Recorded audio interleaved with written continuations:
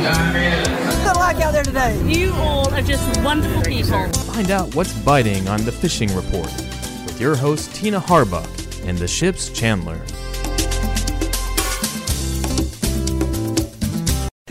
Howdy, howdy, it's Tina Harbuck with the Destin Log. I got Pete Wright from Ship's Chandler on the phone with me today, and we are talking fishing. What you been hearing, Pete? It's been good. Tina just getting ready to kick the rodeo off. Oh, I know. Yeah. People getting excited, I know. They had the captain's party last night. We got another one coming up this Friday. Yep. Be the big party down at AJ's. People need to come on out. We got the little wagon parade for the kids. You know, where they all decorate them up and come on down. That starts at 6 o'clock, and they'll parade up and down the harbor, and that's always kind of fun little thing. It's always a good time. It's a fun time of year for locals and tourists and just everybody, just to be down the docks and be involved with fishing. And Exactly.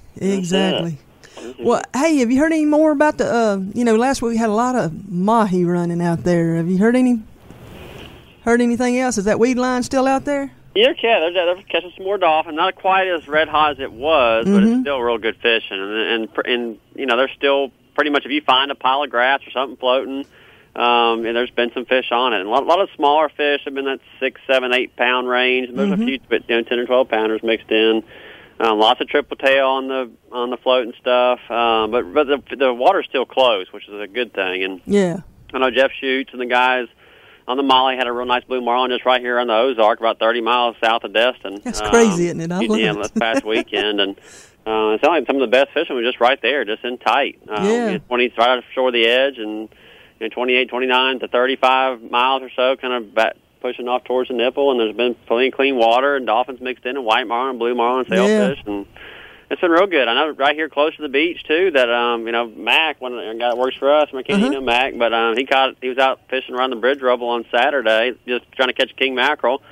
Ended up catching a 20-pound king mackerel, and then caught about a 50-pound sailfish by himself. Gosh! So he had a pretty good day. Got a sailfish. How far out was he? He was right there. Right at the bridge rubble, about 3 miles. Holy cow! That's of course, crazy. all he had was a picture of the sailfish. He didn't try to take a selfie with him in it or anything. Yeah. So we're a little skeptical about the whole deal, but we're pretty sure he caught a sailfish anyway.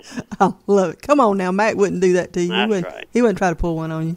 That's right. I love it. Well, what are you hearing inshore? The trout and the redfish. Is it still good? It's been good. Yeah, and those fish hadn't been quite as schooled up like they were kind of after that storm. Now, of course, the rain we've had the last couple of days might change that a little bit. Yeah.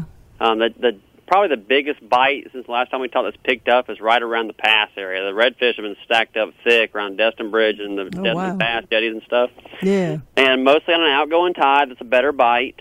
But they're catching them on cigar minnows and pinfish and croakers and even guys who are just kind of working up and down the kind of making a drift. Yeah. Right there in that hole around the jetties and taking little butterfly jigs and our real heavy kind of grub style jigs and jigging them up like that. But been a lot of nice fish and some slot fish mixed in too. But typically when we start seeing those fish finally show up like that on the pass area, that means that they're going to be somewhere. Starting to school up anyways, like we've seen in the last couple of weeks with birds diving and things like that. And then you'll see on these shoals kind of those drop-offs when it goes from 4 feet down to 15, 18 feet, those drop-offs along the bay, kind of anywhere. Sometimes they'll kind of lay up along that shoal and waiting for bait, and you control rapalas up and down those, just kind of bumping along, catching those big bull reds like that too. But I'd definitely say when you see them at the bridge like that, that's kind of where we're swinging in that more fall pattern now. So it'll be good. And so the trout bite's been good too, just a little peanut trout. Still good underneath the lights. Yeah. A few early morning bites and things, but it hadn't been crazy as far as the big fish go. But lots and lots of little ones though. But I'd kind of concentrate more on that redfish thing and do the top water and suspending lure on the flats in the morning, and then live bait the bridges in the afternoon. You'll do real good. So we needed to cool off maybe a little bit. Yeah, just cool off just a little bit, and that's all. I'm kind of wanting it too, just like the fish are. No doubt. I hear you.